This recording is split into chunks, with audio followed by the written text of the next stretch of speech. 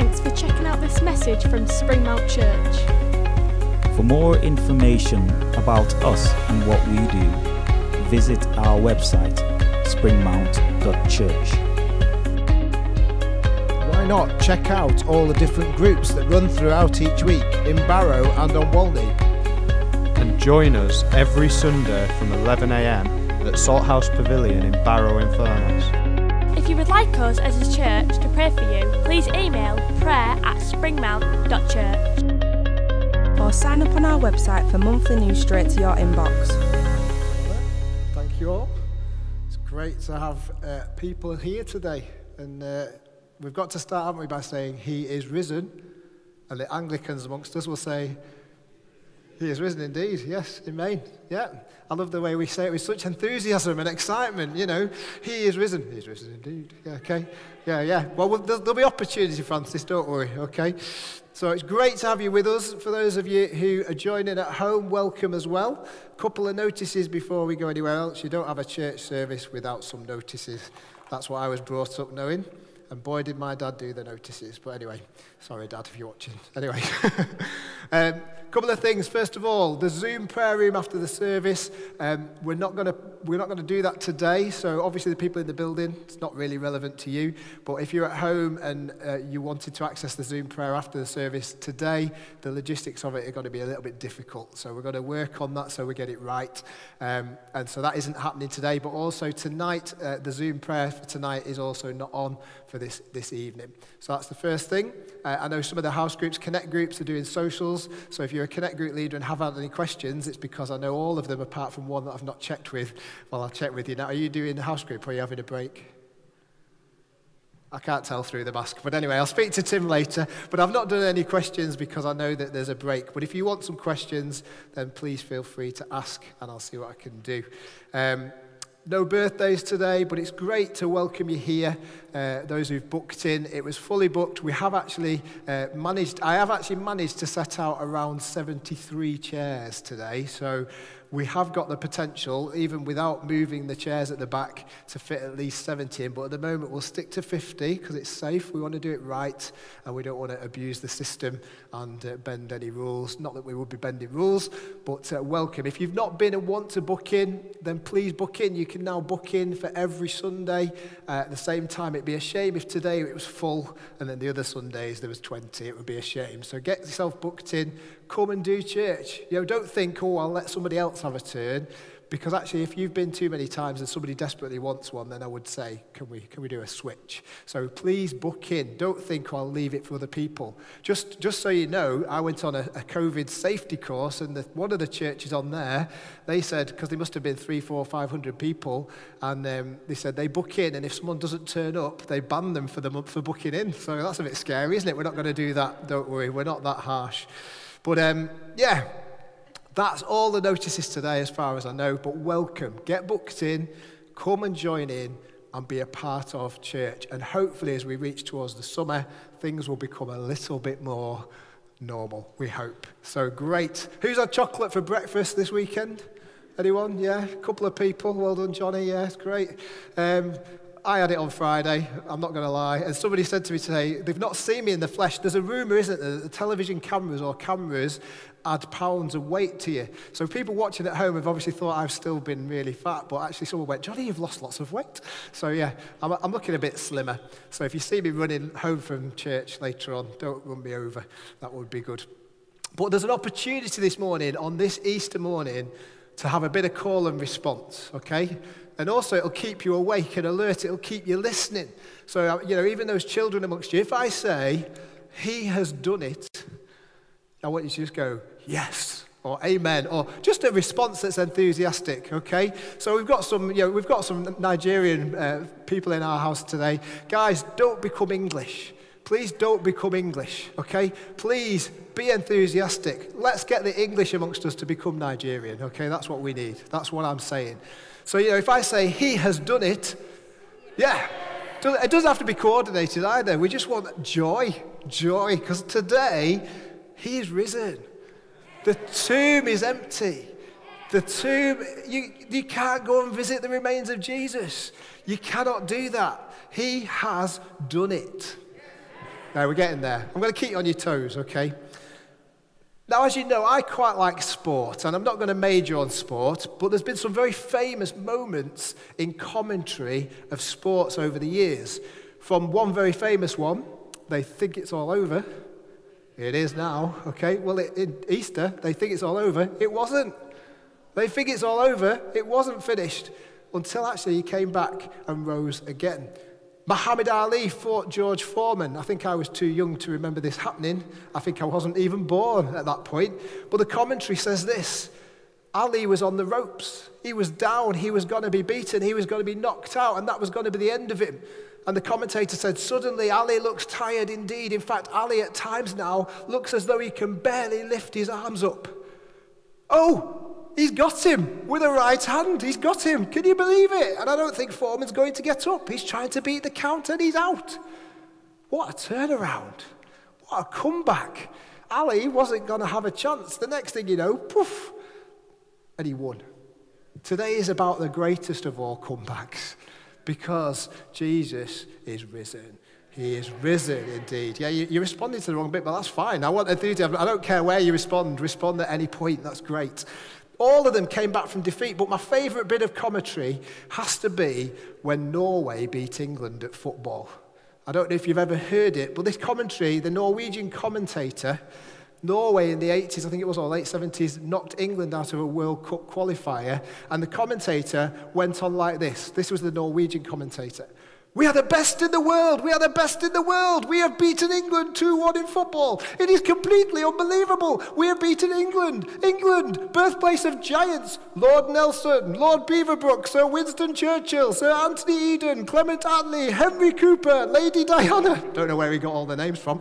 We have beaten them all. We have beaten them all. Maggie Thatcher, can you hear me? Maggie Thatcher, I have a message for you in the middle of your election campaign. We have knocked England out of the Football World Cup. We have done it. That was the message. But today the message is he has done it. We're getting there. We're becoming a little bit less English, but it's still a little bit English. Hurrah! Okay, let's try and get a bit more raucous. Today, we've been going through the Psalms. We've been doing a series on the Psalms, and it's the soundtrack of our lives. And you might think, well, it's Easter, we need to divert. But actually, today we're going to look at a psalm which is known as an Easter song. We're going to look at a psalm, and we're going to connect it to the Gospel of Matthew.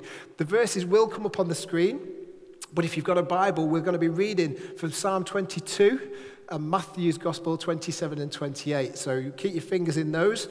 But we remember that tomb is empty. He has done it. It is finished. It is dealt with. It is done. You're doing great, guys. Come on.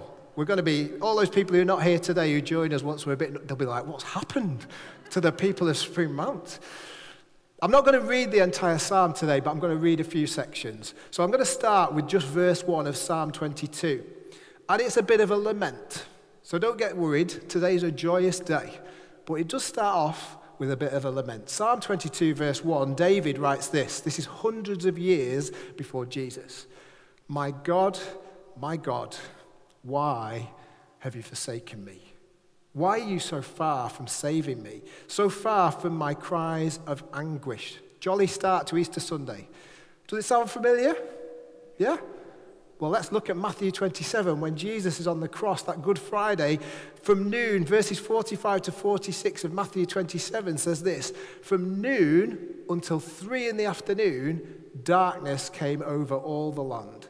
About 3 in the afternoon, Jesus cried out in a loud voice, Eli, Eli, lama sabachthani, which means, my God, why have you forsaken me? Jesus hangs on that cross and he quotes from the Psalm 22 that we read, David's psalm.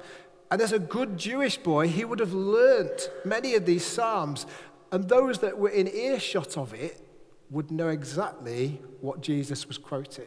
They would know what he was saying. David in the psalm is going through a really difficult and gut-wrenching time. He's in crisis. He's in a situation where he feels that there's no escape. And he says, God, why have you forsaken me? Jesus on the cross experienced something the same. A world of darkness and pain. when actually the world was good and light. A world where things were happening that shouldn't be happening. The feeling of being abandoned. And Jesus felt that abandonment. If you feel like you're a bit lost or you're a bit lonesome, Jesus has been there. Jesus has been before. And he knows what it feels like. He knows that feeling. And Jesus carried the weight of the sin of the world. He carried the punishment for all mankind forever. And he was cut off. Do you know, it's sin, that stuff. It's an old-fashioned word, but the stuff we do that goes against what God wants is what it means.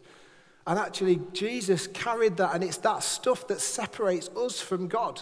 It's a bit like the picture you might have seen where there's a man here in a tunnel and God here. A man can come and go as freely as he wants between him and God through the tunnel, but then he just chucks rubbish in the tunnel and blocks up the tunnel so he can't get through.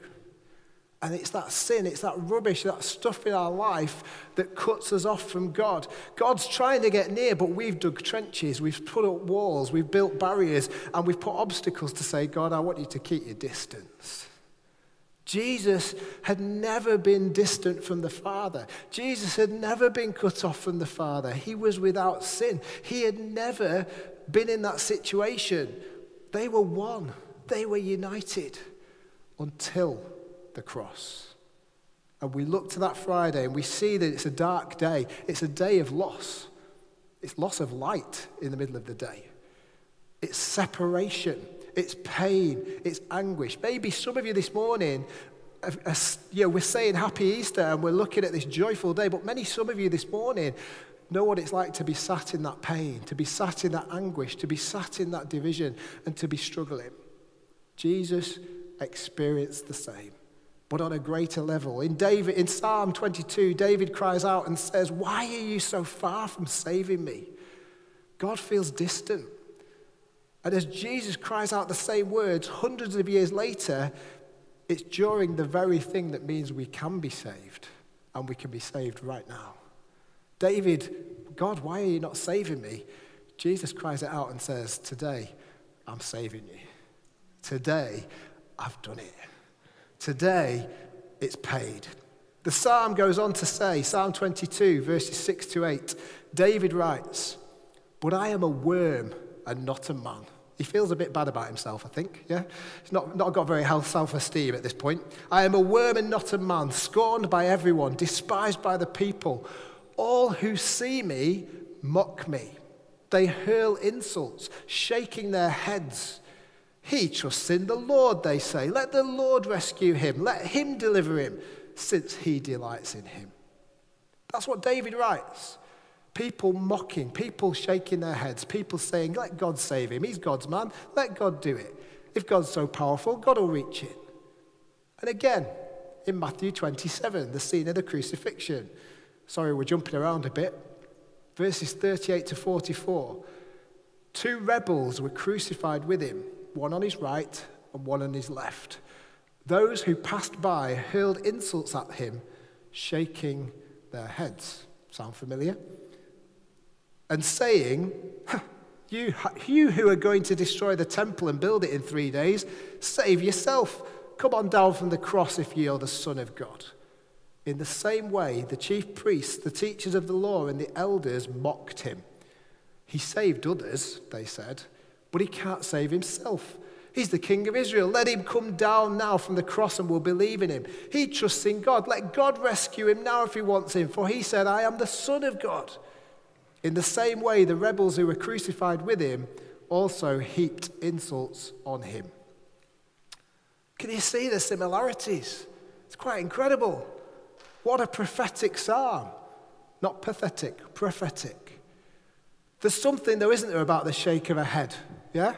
Something about the shake of a head. I know there are some parents in here, and there's some children in here and watching, who a simple shake of the head can do scary things, can't it? Yeah? Yeah, children, kids? Yeah, if a parent goes, there's something about that, isn't there? Something about that. Peter, I'm sure you're still scared of your mum. Yeah. If Hilly looks at Peter, he's doing it back at me. That says, I'm going to not look that direction. It can sum up a lot of emotion, can't it? A shake of a head. It can sum up everything, you know.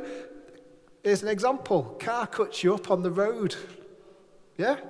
But you get to the set of lights and you park next to them. You know, you can sit there and go,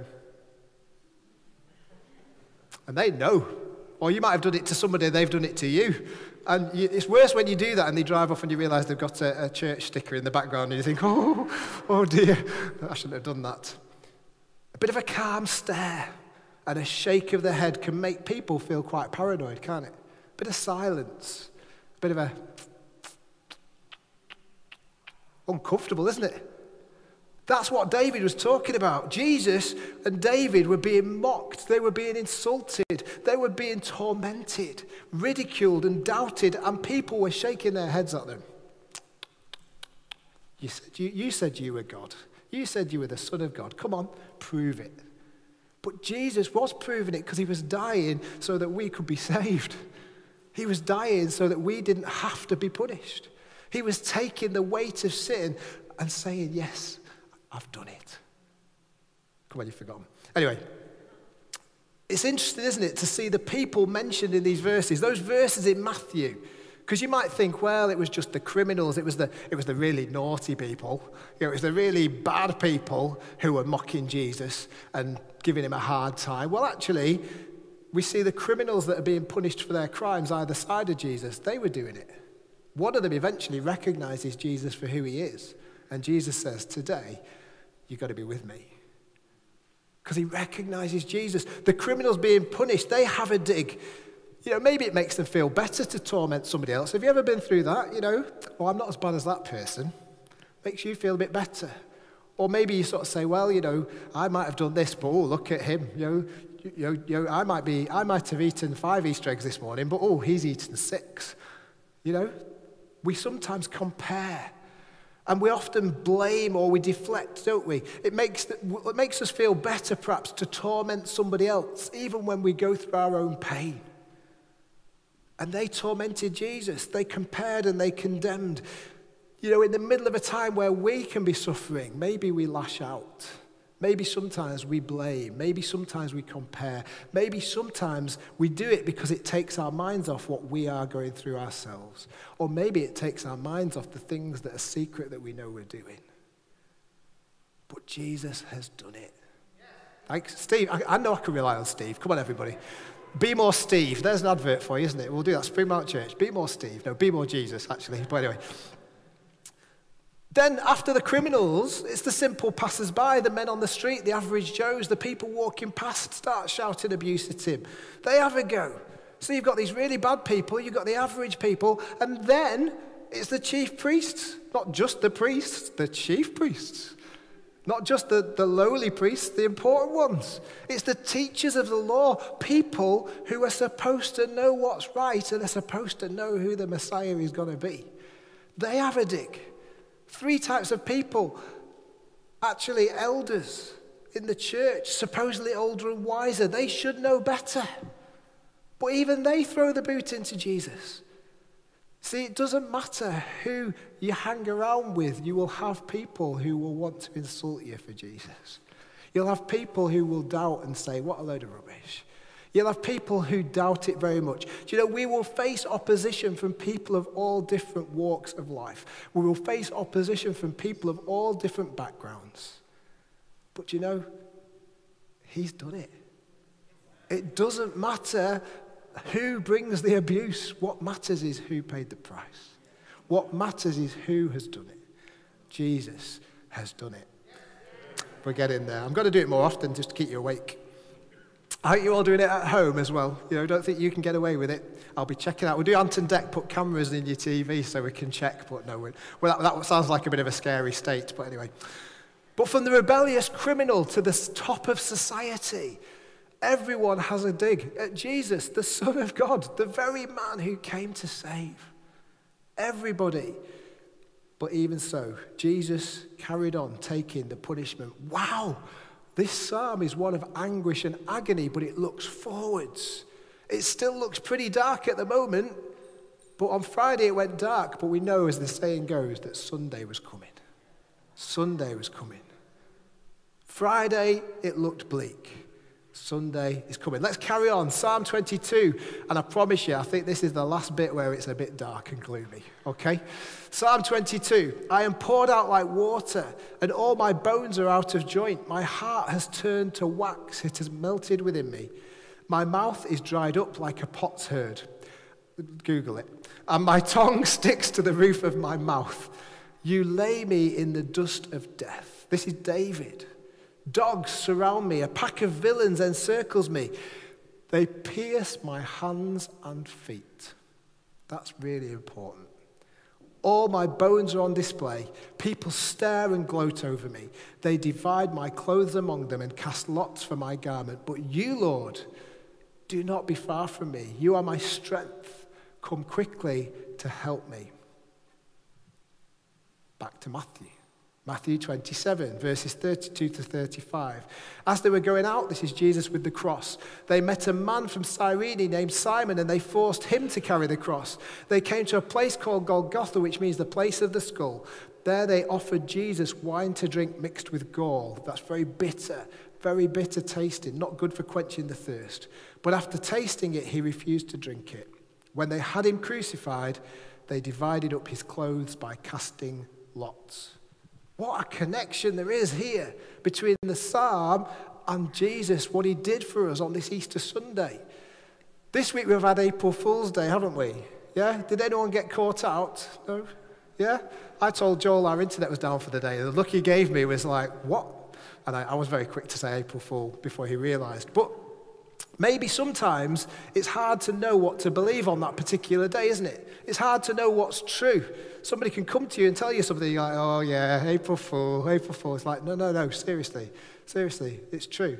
You know, Johnny is entering the Olympics. That's not true. But one story, for example, that was published on April Fool's Day a few years ago was listening to dubstep or electronic music, particularly Skrillex, was really good and would stop you from being bitten by mosquitoes, okay? And apparently that was true. But they published it on April Fool's Day. So obviously nobody's going to believe it because it sounds ridiculous. But it was true. It's hard to know what to believe on that day. You know, Jesus was being mocked for being a king. Jesus was being mocked and tormented and insulted for being a king. And yet actually, he is the King of Kings. He is the King of Kings. He is the one who was worthy. What are the Psalms all about? God reigns. God is over it all. That's what the Psalms are all about. You know, people didn't believe Jesus. We see that in this passage. People didn't believe him. So it's no surprise there are still people who sit firmly in the atheist camp. And maybe someone watching today, you've come from that background.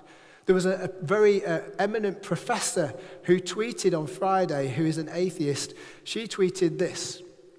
Now, she tweeted it with really bad grammar. So actually, if you read it how she tweeted it, it said this. Just a reminder, dead people don't come back to life.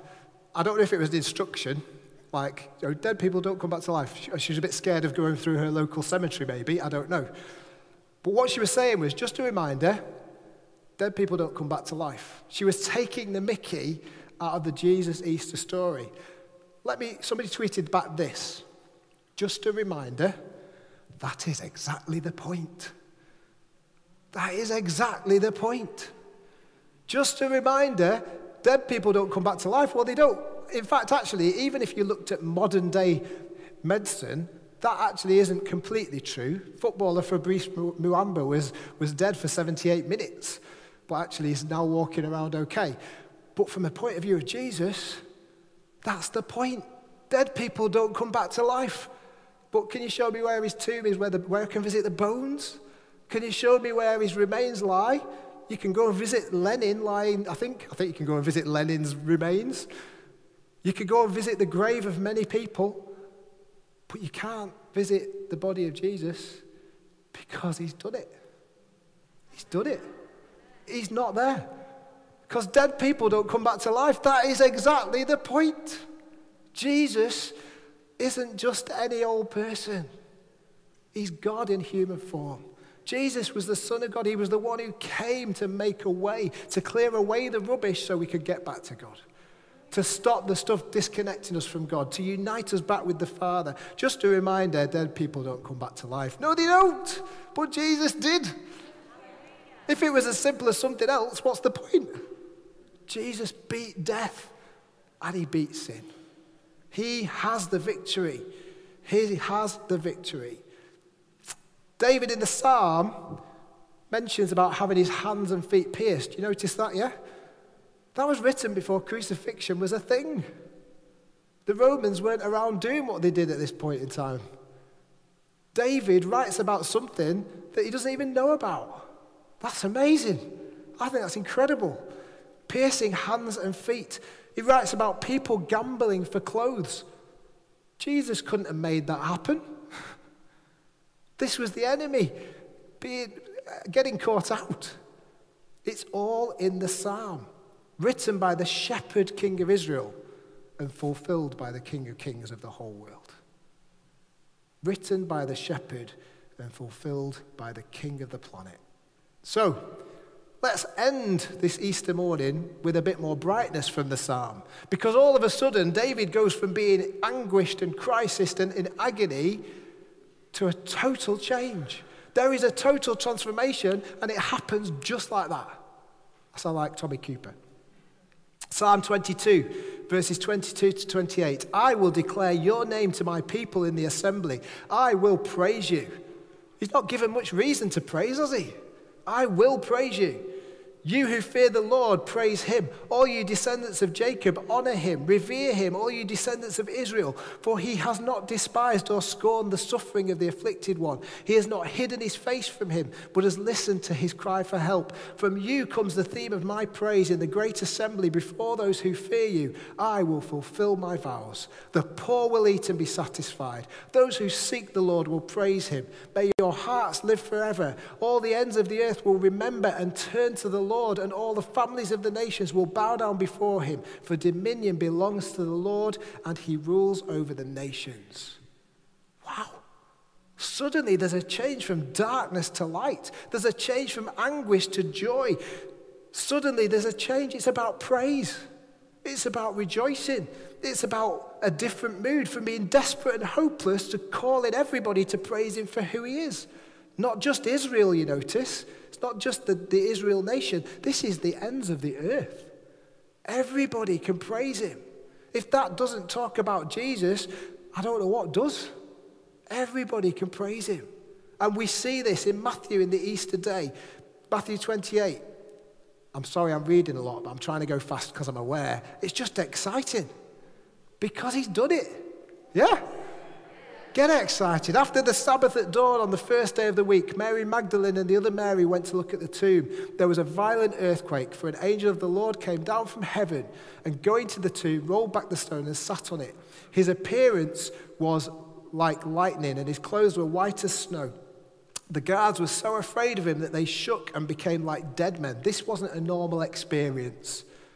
Just remember, dead people don't rise. This wasn't normal. These soldiers were professionals. If they lost the person they were guarding, the punishment was death. So they wouldn't have just allowed someone to come and steal the body, because they would die. The angel said to the women that went down, do not be afraid, for I know that you are looking for Jesus who was crucified. He is not here. He has risen. Just as he said. He'd already told them it was going to happen. He's risen just as he said. Come and see the place where he lay. Then go quickly and tell his disciples, he has risen from the dead, is going ahead of you into Galilee. There you will see him. Now I have told you. So the women hurried away from the tomb, afraid, you would be, yet filled with joy. What a transformation. These women were going to mourn. They were going to put perfumes in the tomb to stop the body smelling. They were devastated. This man they'd followed for 3 years, this man they believed was the one who was going to conquer it all, that he died. They go to the tomb and they come away filled with joy. Why? Because he's done it. It's empty. He's not there. He's not there. And then suddenly Jesus met them. Greetings. It's like bread. Do you remember bread? Greetings. Greetings, he said. They came to him, clasped his feet, and worshipped him. They went from woe to worship. They went from mourning to massive joy. That's what Jesus can do. Why? Because he's done it. That is the cry of the cross. He has done it. Say it with me. He has done it.